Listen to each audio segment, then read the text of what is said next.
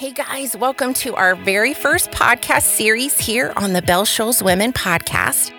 We are thrilled to begin our first series with a study called She, the Worth of Women in the Storyline of the Bible. Now, this study was written by speaker, author, and great friend to our podcast, April Sweers. If you'd like to know more about April, you can find more of her content on her podcast called Her God Speaks, or by visiting her webpage at hergodspeaks.com. I am so excited about this study because it's Journey Through the Bible with our eyes wide open to the value of women.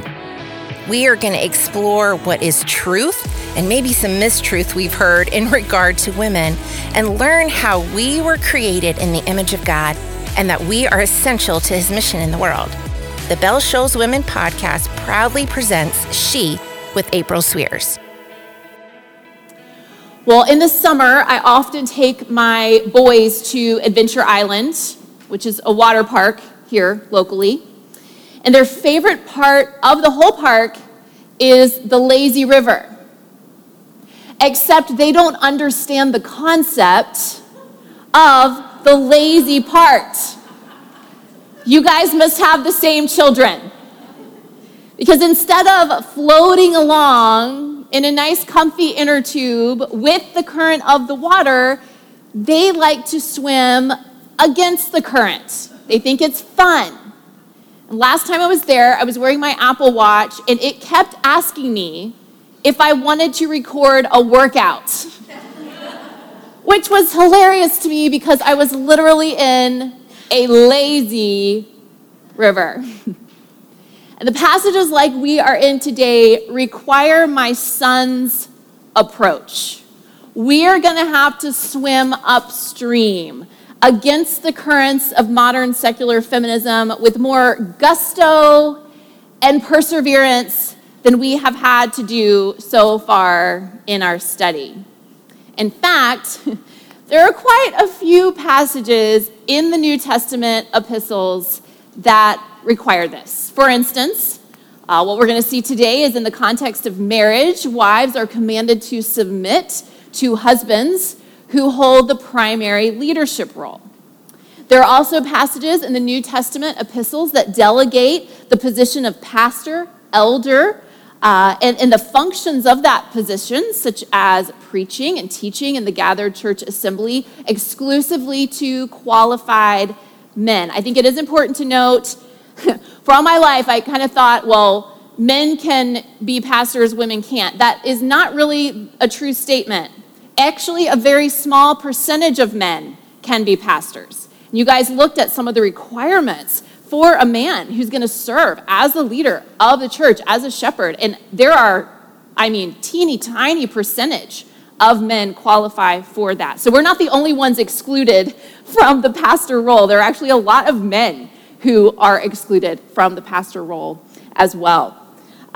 Going back to the New Testament epistle, apparently the women of the church in Corinth were being very disruptive in corporate worship, creating a lot of disorder. And so Paul basically tells them to be quiet in the church. If they wanted to learn something, they needed to go ask their husbands at home. Talk about a cringy passage to read in your morning quiet time. So these are hard passages. They're hard passages to come across in light of our cultural moment. And what I want to do today is I want to walk you through one of these challenging passages and help you see that in light of the original context and the theological foundation, there's actually nothing to be afraid of here. The worth of women is not at risk. It's actually affirmed. Now, I've chosen 1 Peter 3, 1 through 7 as our passage today, but we're going to be incorporating some other passages as well. I don't like to have us flipping back and forth to a bunch of passages, but we are going to do some flipping today, all right? So just be prepared for that. If that's not your jam, you just sit there and listen, all right? No problem. So anyway, 1 Peter 3, 1 through 7, I'm going to start reading there in verse 1. It says, "In the same way, wives, submit yourselves to your own husbands, so that even if some disobey the word, they may be won over without a word by the way their wives live, when they observe your pure, reverent lives. Don't let your beauty consist of outward things like elaborate hairstyles and wearing gold jewelry or fine clothes, but rather what is inside the heart, the imperishable quality of a gentle and quiet spirit, which is of great worth in God's sight. For in the past, the holy women who put their hope in God also adorned themselves in this way, submitting to their own husbands, just as Sarah obeyed Abraham, calling him Lord. And you have become her children when you do what is good and do not fear any intimidation. Husbands, in the same way, live with your wives in an understanding way, as with a weaker partner, showing them honor as co-heirs of the grace of life, so that your prayers will not be hindered. All right, so here is our main idea today. To the original audience, the New Testament instructions to wives were seen as affirming and empowering. We're going to get into that. All right? So to the original audience, the New Testament instructions to wives were seen as affirming and empowering. And while the cultural context has changed dramatically since then, the affirmation of a woman's worth in passages like this one remains. And that's what I hope to prove to you in our time together today. Today, we're actually going to identify 8 ways that the worth of women is affirmed in these New Testament instructions to women. Before we get into those 8 ways, we need to do just a teeny little history lesson. All right, so remember, before we can ask what does a passage mean, we have to ask what did the passage mean, right? We got to get back to the original. Now, the original audience that Peter's writing to here, and also same with the churches that Paul wrote to, all right, they lived in a culture that was predominantly influenced by Greek ideas. All right, so Greek moral philosophers wrote a lot about proper relationships within a household. So wives to husbands, children to parents, and slaves to masters. And while these different philosophers had different things to say about these relationships, they all believed that order within the household was the foundation, the absolute essential foundation of a strong, prosperous society. So, in Greco-Roman culture, these household codes were a big deal. And there was no way any religion or philosophy, like Christianity, entering into that context could ignore them. And so it should not surprise us that when both of the great apostles, Peter and Paul, write to destinations holding a Greco-Roman worldview, they give their own version of these household codes. But it's one that reflects not Greek philosophy, but the gospel and kingdom priorities. So if you ever wondered why the epistles harp on headship and submission so much, this is why. The culture of that day was very preoccupied with these things. So to remain silent on these matters would actually have done great harm to the mission of the church, because it would have made them very suspect to the outside world. So as we go along, I'm going to be highlighting some of the common beliefs about men and women in that culture and how the Christian household codes were distinctly different. And just a side note, the reason why we don't write these instructions off as only a reaction to the culture of that day is because Paul roots headship and submission in the marriage in the theology of Genesis 2. All right, so there are people that try to argue, well, we can throw these household codes out because it's just a Greco-Roman thing.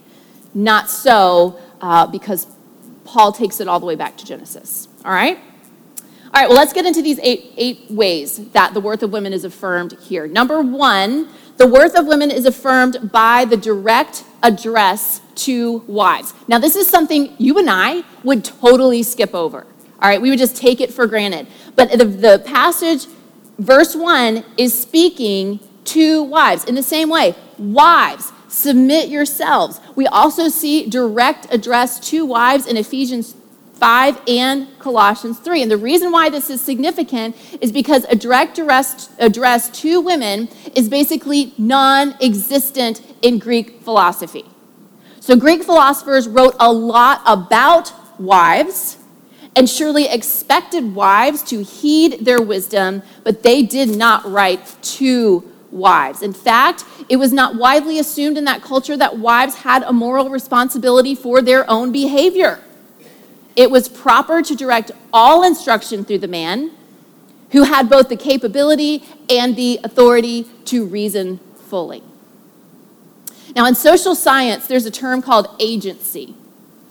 And this is defined as the capacity of individuals to act independently and to make their own free choices.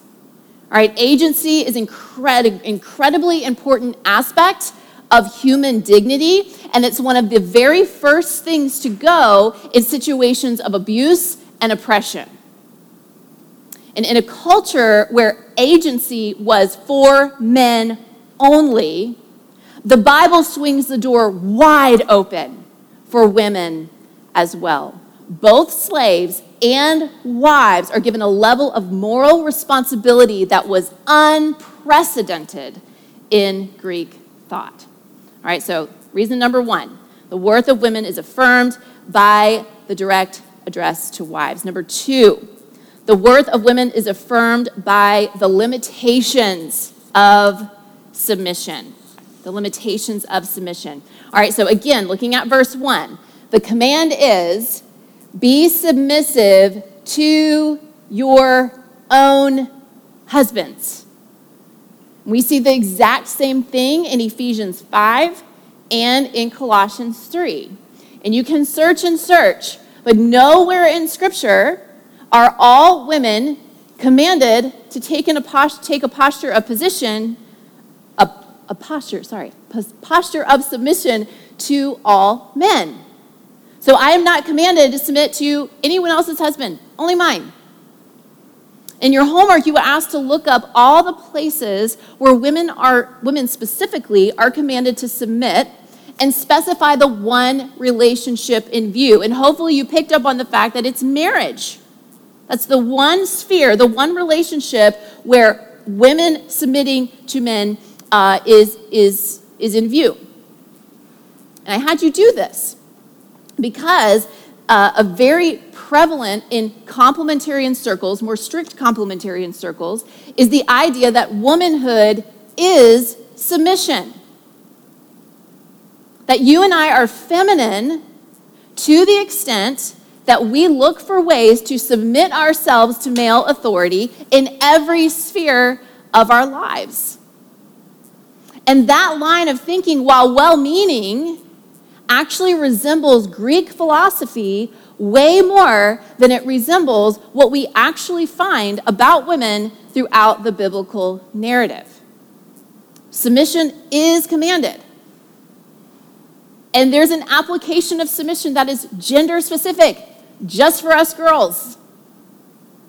But that application is solely within the context of marriage with your own husband. Outside of marriage, with men who are not our husbands, we apply all the one another's of Scripture. Love, serve, honor, forgive, encourage, bless, and they are to do the same for us. That's not gender roles, that's being like Jesus, which is the priority for all of us.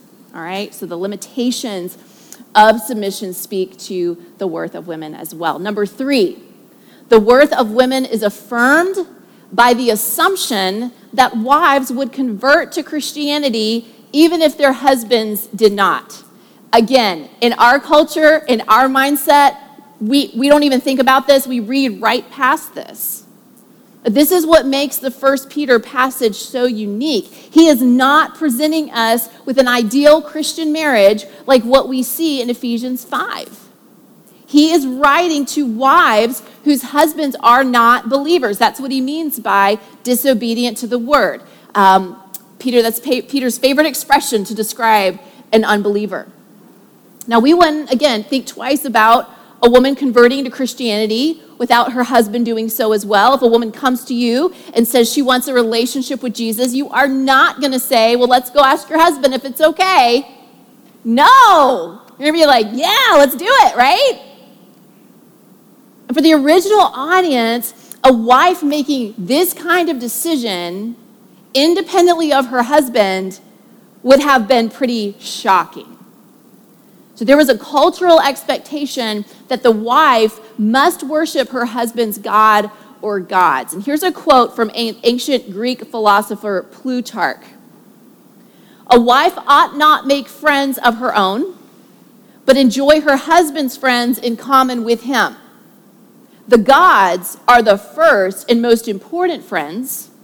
Wherefore, it is becoming for a wife to worship and to know only the gods that her husband believes in, and to shut the door tight upon all queer rituals and outlandish superstitions, end quote. Now, if this represents the view of first century Greco-Roman society, then a woman who becomes a Christian independently of her husband would appear rebellious for worshiping Christ and for making friends in the Christian community. She's putting herself at risk. But notice the command in this text is not to hide her faith or to wait to follow Jesus until her husband comes around.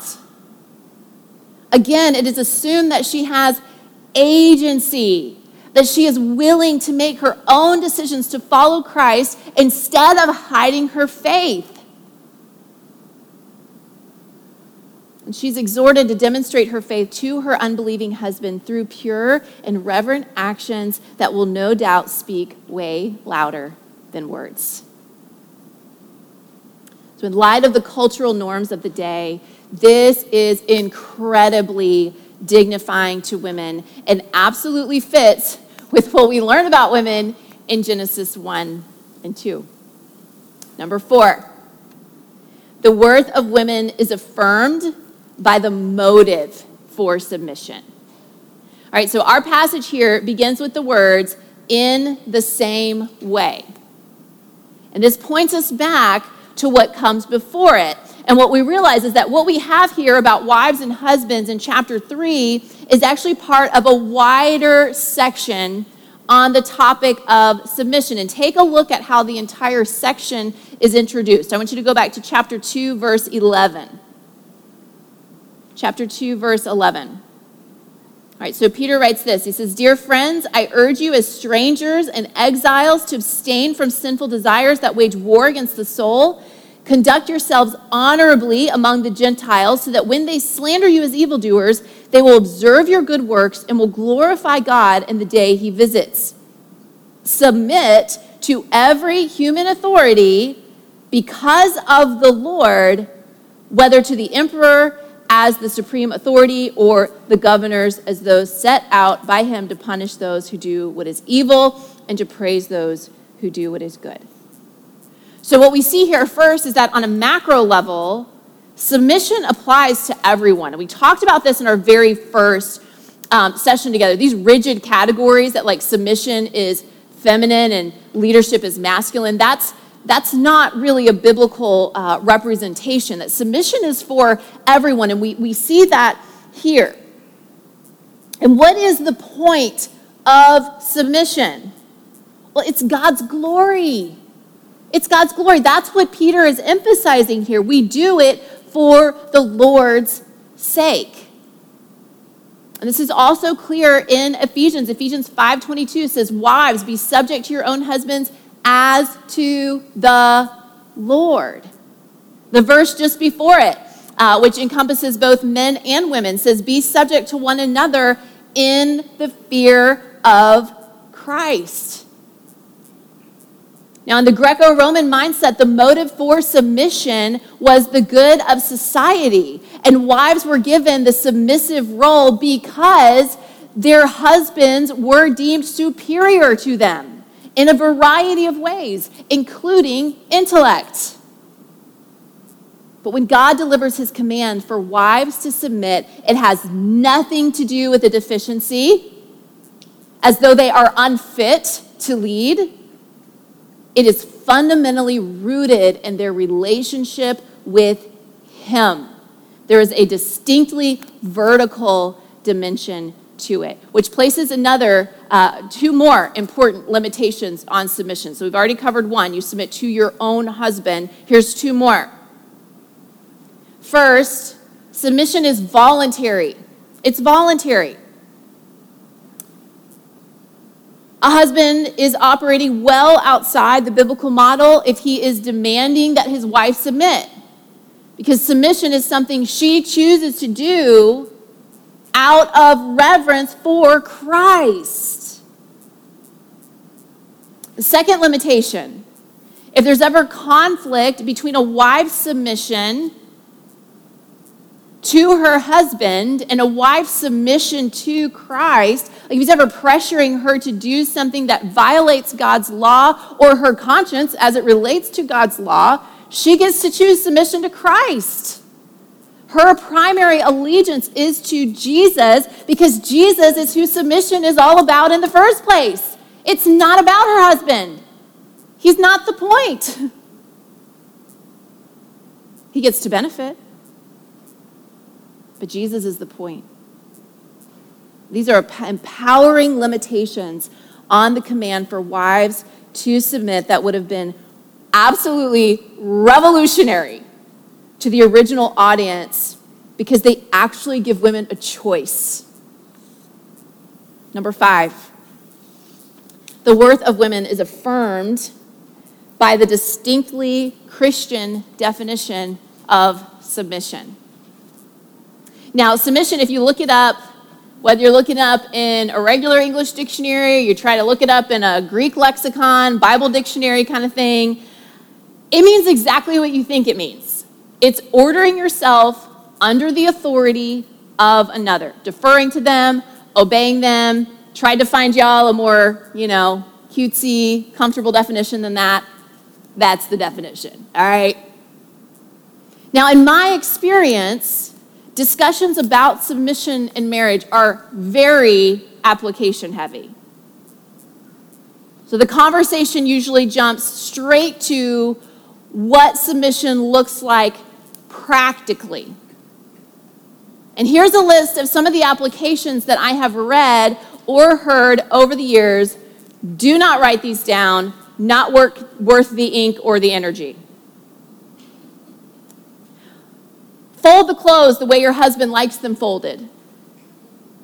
Make sure you have the house tidied up and dinner ready when he gets home. Also make sure it is seasoned to his liking and made up of his favorite foods. If he prefers you with makeup, always put on makeup. Don't expect him to include you in big decisions. A wife shouldn't be the primary breadwinner. A wife shouldn't work outside the home. A wife shouldn't lead in family devotions. A wife shouldn't manage the family budget. And a wife shouldn't share opinions unless she's asked to.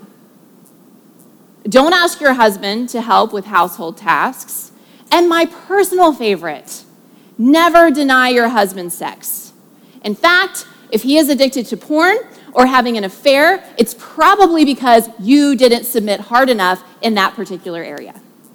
I have read or heard all of these things from so-called Christian resources. And here's the thing, ladies, none of this stuff is in the Bible. None of it. We are given the command to submit to our husbands with virtually zero instructions on how to practically live that out, which in my opinion is very intentional and God's grace to us. Because what it means is that every husband and wife gets to discern before the Lord prayerfully how these commands are to be uniquely lived out in their marriage.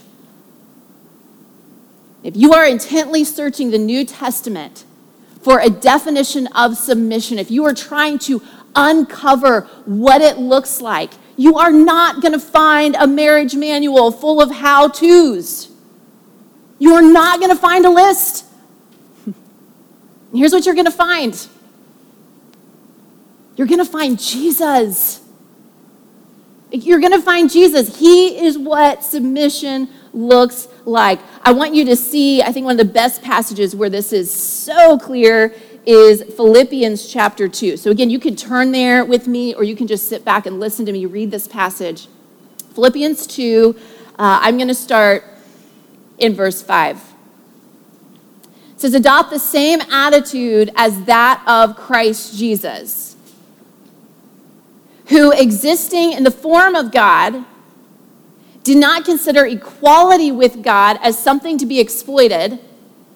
Instead, he emptied himself by assuming the form of a servant, taking on the likeness of humanity. And when he had come as a man, he humbled himself by being obedient to the point of death, even death on a cross. And for this reason, God highly exalted him, gave him the name that is above every name, so that at the name of Jesus, every knee will bow in heaven and on earth and under the earth, and every tongue will confess that Jesus Christ is Lord, to the glory of God the Father. Now, first, it's very important to understand the way that passage starts out, that Jesus is ontologically equal with the Father, meaning they share the same divine nature. Jesus is fully God. Jesus did not have to do what he did. That's why the humility of Christ is so stunning and mind-blowing. He willingly chose to take on a human nature. And in doing so, he chose a submissive role in the redemption of mankind. And all throughout the Gospels, we see him as the incarnate Son of God, submitting to the will of his Father all the way to the cross. And what is the ultimate result of Christ's willing submission in the economy or the function of redemption? It's the exaltate point of our submission as well.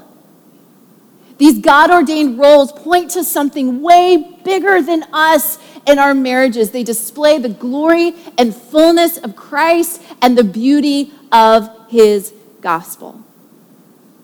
A Christian definition of submission is not focused on a list of do's and don'ts. It's not about how you fold his socks. Its focus is entirely on the person and work of Jesus and how we get to display that in our marriage relationships. So when I'm trying to discern what submission looks like for me in my marriage, the biggest question I'm seeking to answer is, how can I best reflect the meekness and humility of Jesus to my husband in this situation?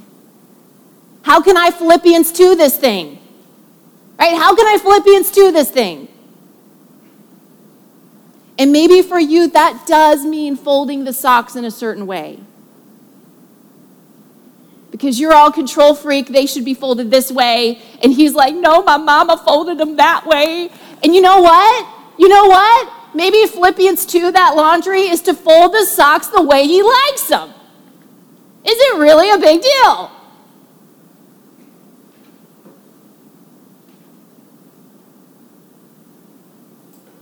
I don't know what it means for you. I don't know. I don't have to know what it means for you. It ain't none of my business, because that's between you and your husband and the Lord. And I think that submission would look and feel a lot less cringy if we would stop making ridiculous lists and start pointing people to Jesus. We get to play the Jesus role in our marriage. We get to play the Jesus role in our marriage. And I love what Kathy Keller says about this. She says, if submission did not damage or hinder the dignity and equality of the second member of the Trinity, then it's not going to hurt me. I think that's a good word. That's a good word. I've gone back to that so many times. All right, we got to move on. Number 6.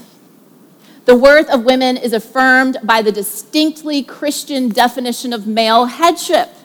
All right, so we have a distinctly Christian definition of submission, and we have a distinctly Christian definition of male headship. Now, Peter does not specifically mention the headship of the husband. He doesn't use that word, but it's implied in the instructions of verse 7. So 1 Peter 3, verse 7, let me read it again.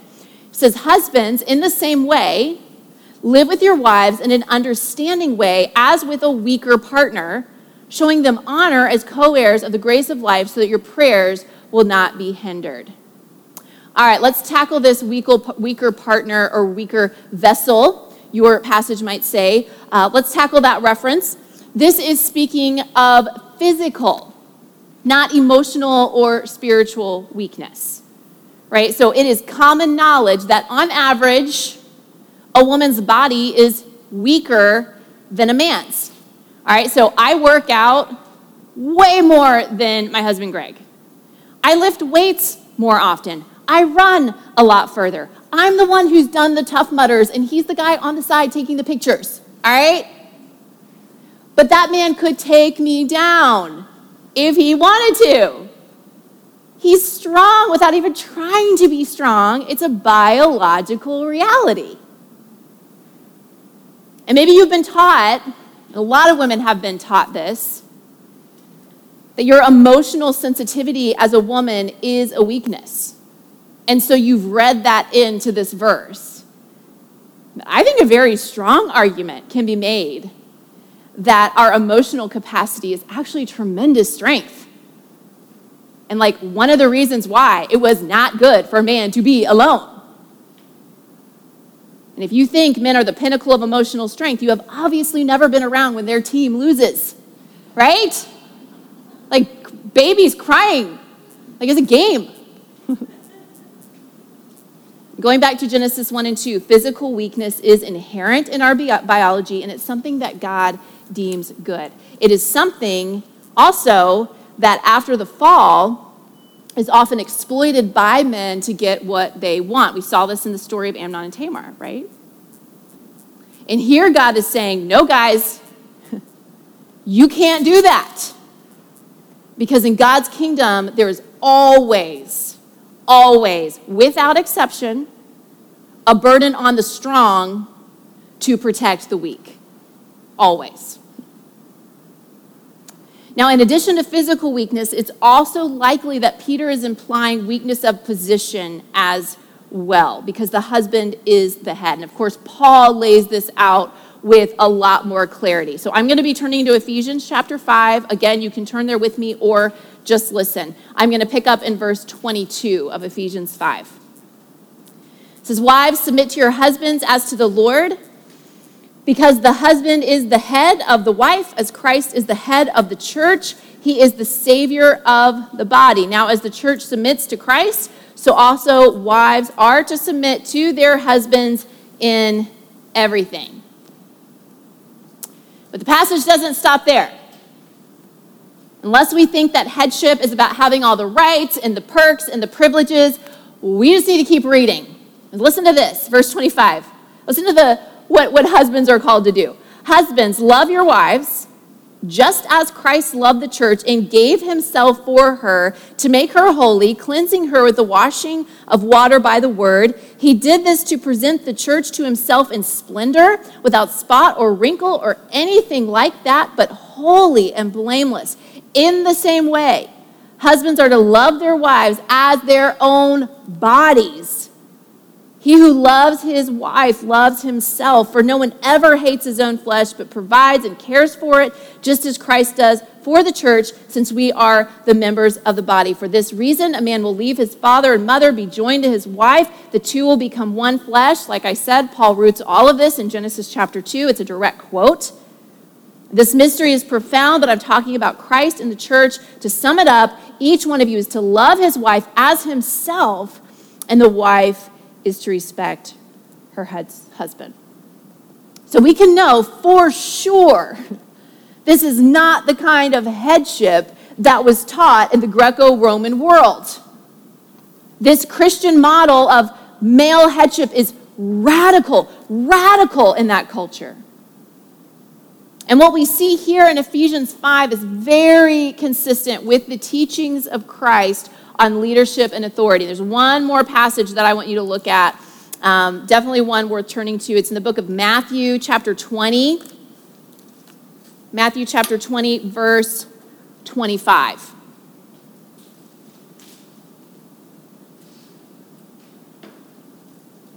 All right, so Jesus is speaking here. So Jesus called them over and said, "You know that the rulers of the Gentiles lord it over them, and those in high positions act as tyrants over them.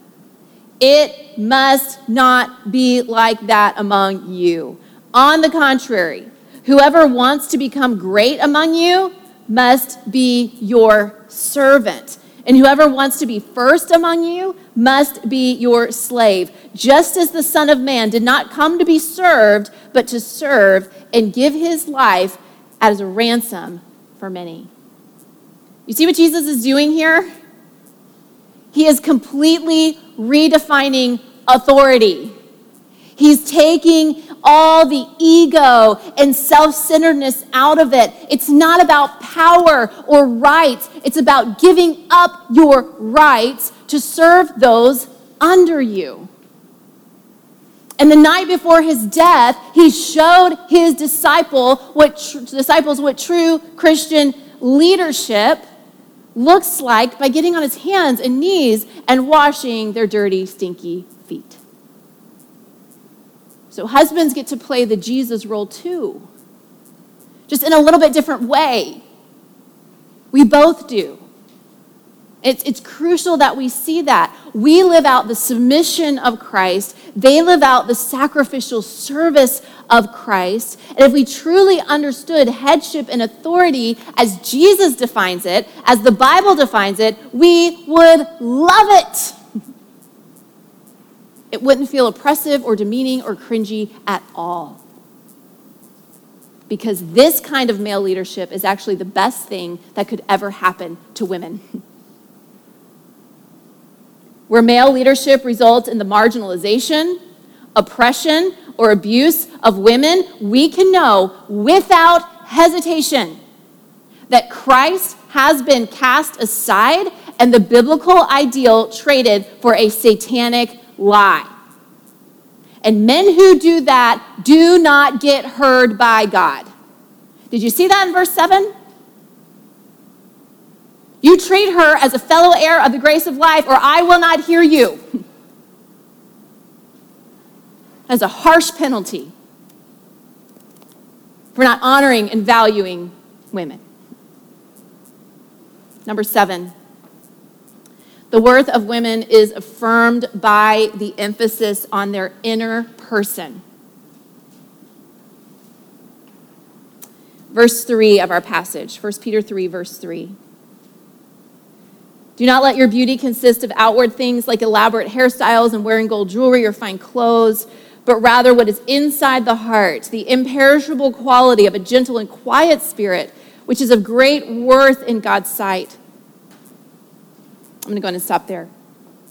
So the first thing we need to establish is that this passage is not forbidding hairstyles or jewelry or dresses. It's commanding us not to make those things our priority or our hope. The passage is very clear about what should be the priority. It's the hidden person of the heart. It's the inner person. And this, of course, is referring to exactly what you think it is, our character. Who we really are from the inside out. But have you realized that our hidden person never stays hidden? Like, it ain't a secret, you guys, what your hidden person of your heart is. Just ask your family, right? Because one of them is going to come along today and squeeze it right out of you. Right? So the hidden person of the heart doesn't stay hidden. I guarantee your family sees it all the time. Which is why this is important, especially in the context of submission. So let's talk about that gentle and quiet spirit. I always feel for my friends, my sisters who have a very loud personality. And that's just who they are. And this has rubbed a lot of us the wrong way because on the surface, it does look like there's a certain personality type that God wants us to have. And not everybody has that personality type. But that's not what this is. That's not what this is. Let's look at these words. The word gentle. It means meek, not insistent on one's own rights, not pushy or selfishly assertive, not quarrelsome or controlling. That's a gentle person.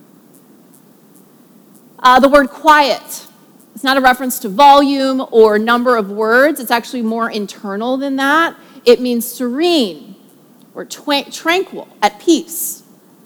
Luther defines it as a spirit that cannot be ruffled. I have a tendency to be easily ruffled, you guys. So that definition, Luther is really speaking to me there. A spirit that is not easily ruffled. So this is not speaking about a painful constraint of all words or opinions, but rather a beautiful serenity that makes you a joy to be around. You can have a very loud personality and still possess a gentle and quiet spirit. And any of you who know someone like that, they're like the best people to have around because they're so fun, but they're also so Christ-like. You're just like, oh, come hang with me all the time, right? Especially someone like me who's not naturally super fun. I'm kind of boring, you know? I need these people in my life. I want loud people around me. Peter says that this hidden person is this gentle and quiet spirit. It's imperishable. And Peter loves this word. He loves to talk about what's imperishable, what's going to last forever. And what a huge contrast with external adornment, which no matter how much money we fork over to Sephora or the dermatologist or the plastic surgeon, it will eventually fade. You ask a couple who's been married 50, 60 years, like what kept them together? He's not going to point to her body, her rock-hard abs, her D-cup breasts. Now, she may have had all of that stuff at one time, and he probably enjoyed it. But that's not what makes a marriage work. And it's most certainly not what shouts the gospel to an unbelieving husband or an unbelieving world. And the message of this text is so beautiful. The message is, be a person, not a body. Because the person doesn't fade. In fact, the person can be way more beautiful at 75 than she could ever dream of at 25. And this is so dignifying for those of us living in a culture obsessed with physical appearance. God says, you are not a body, you are a person. Well, not only is a gentle and quiet spirit imperishable, it is precious in God's sight. It's worth much to him. And I don't know about you, but for me, that settles it right there. Like if it's precious to God, I want it to be precious to me. Here's the problem I'm constantly struggling with, though. It's not precious to me naturally. Like how I look in skinny jeans is precious to me, right? How wrinkle-free my skin stays is precious to me. How I look on Instagram is precious to me. For this hidden person of the heart to be precious to me, I need these words from this passage to renew my mind every day. I need God's Spirit to transform my desires every day. And I need him to help me love what he loves and value what he values. So let's seek that. Let's ask for that. And again, what a relief in a world obsessed with appearance, whose standard I can only meet by surgically altering my body. God says that doesn't matter. And he invites us to redefine beauty and invest our time and energy into something that will never, ever fade. That's the coolest thing. I love it. Number 8. The worth of women is affirmed by the high bar set for husbands in relation to their wives. Now, we already saw this in Ephesians 5. I want to draw your attention to the phrase, showing them honor, in 1 Peter 3:7. This word honor means value, respect, status. And the reason for showing honor is very clear. Because women are fellow heirs of the grace of life. That's why in Galatians 3:26, Paul says you are all sons of God through faith in Christ. And a lot of times we as women can get all bent out of shape. Oh, What happened? I don't know. Anyway, I think we're okay. I think we're good. Why didn't he say daughters too? Well, because in that culture, daughters had no rights. It was it would not have been good if he was like, you are all daughters in Christ. I mean, nothing, right? No, we are all, male and female, sons of God through faith in Christ. And that is why he says there's neither slave nor free, Jew nor Greek, male nor female. You're all one in Christ Jesus, because we all are heirs. We're all heirs, fellow heirs of the grace of life. Now, I know that not all of you have a husband who shows you this honor. And that's exactly why I chose this passage. Because Peter is not writing to women in an ideal Ephesians 5 marriage. These are women whose lives had been radically disrupted by faith in Christ, and they are having to navigate the implications of that, which would have been incredibly challenging at home. And to these wives, Peter says, play the Jesus role. I want to be very clear. If there's abuse, whether it's physical, emotional, spiritual, playing the Jesus role means holding your husband accountable for his actions. He's not just destroying you and your family, he's destroying himself. And there's nothing virtuous or God-honoring about submitting to abuse of any kind. It is not your fault. God is the defender of the oppressed. He sees you. He weeps with you. Let his people help you. But most marriages aren't abusive. They're just really, really hard.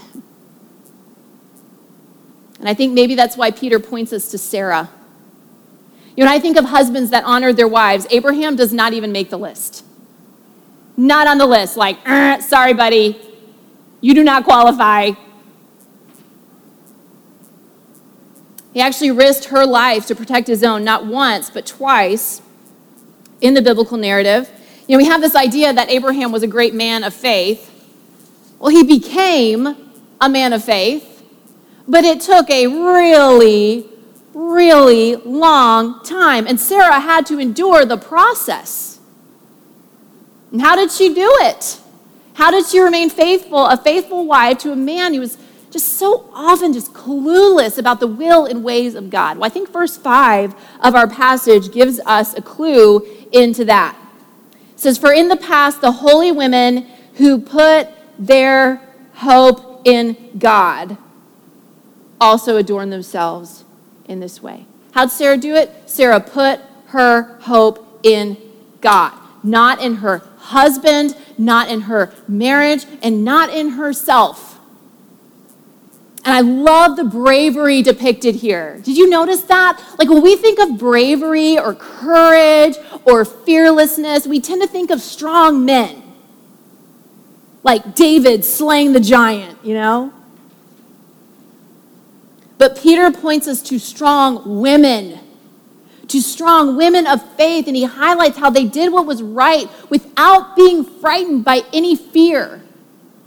These holy women of old were Azers, those strong helpers, fearlessly coming alongside their husbands in the fulfillment of God's mission. And we are called to follow in their steps. All right, well, our time is pretty much out. I want to close by addressing something that is so heavy on my heart. You guys got a little bit of it a few weeks ago, but it's still there. And that's the rampant misuse of passages like this one in the church. When you have a passage that specifically gives women the label of weaker vessel and commands them to submit to unbelieving husbands in the context of suffering for the sake of the gospel, you've got yourself a recipe for misogyny. The abuses of this passage and passages like this one are widespread and devastating. And anytime you want to rant about it, you can call me and I will be happy to participate because I find this incredibly disturbing. And here's what I want to say about abuses of passages like this one.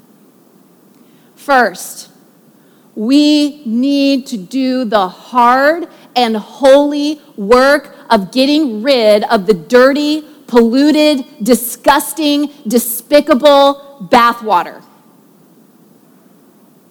Let's actively defend the inherent dignity and worth of women as it is taught throughout the storyline of the Bible. Let's teach our sons and daughters that women are equally valuable and equally essential to God's work in the world. Let's dispel the lies that women are more gullible or less capable of communicating the truth of God's word. Let's vehemently condemn those who demean and abuse women, and let's advocate for their victims, even if we are the only one person in the world who is advocating for the victim. Be the one. And as the Spirit leads, let's graciously expose any male chauvinism or misogyny in our churches. Let's swing wide the doors of ministry to both genders. Let's speak out against the global crisis women are facing. Do you realize that in most parts of the world, this topic, it's not about who gets to preach on Sunday morning? Like right now, women are dying because the truth of God about women is not known or not obeyed. Sex trafficking, genital mutilation, female genocide, honor killings, rampant domestic abuse, the absence of basic human rights all over the world.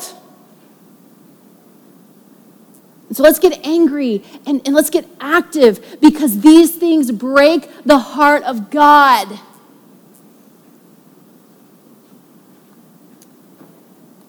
But as we work hard to throw out the bathwater,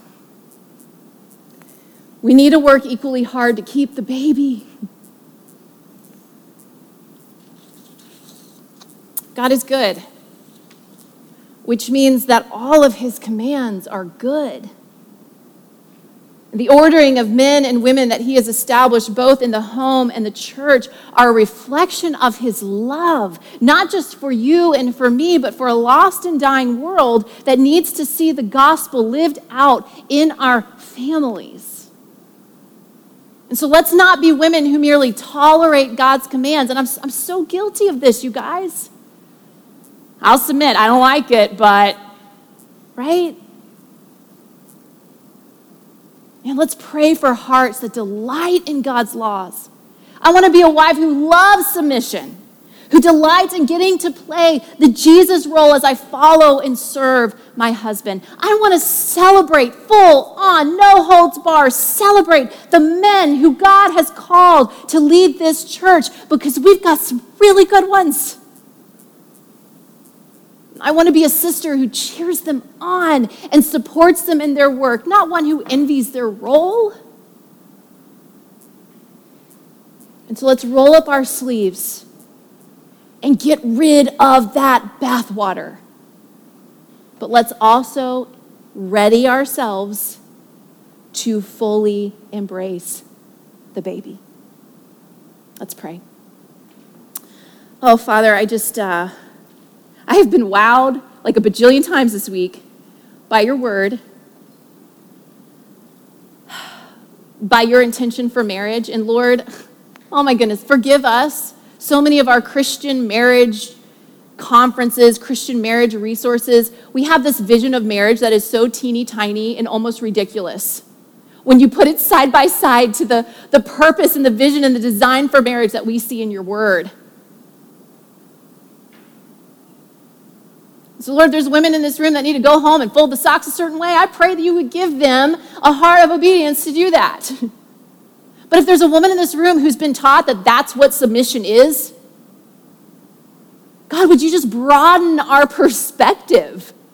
That we would Philippians 2 our whole life, especially our relationship to our husbands. How can we Philippians 2 our marriages this week? Lay that on our hearts, make that clear, and grant us the ability, through the power of your Spirit, to live it out. God, now that we know, we're almost done with this study, and we can't unknow what we know. We can't unsee what we've seen. And to whom much is given, much is required. And for us to walk out of this place and not become advocates for women would be a tragedy. And a complete denial of what you have shown us in these weeks. And so, Father, give us eyes to see the hurting, the marginalized, the vulnerable, the oppressed, the abused. And can we fix all of that? No. But we can listen and we can believe. And that can be absolutely life-changing to a victim. So help us be women like that. Lord, we love you. We thank you for your good commands. We thank you that we can trust they're good, even if it doesn't feel good. We know they're good because you love us and you are good. And so help us embrace these and live them out. And it's the precious name of Jesus that we pray. Amen.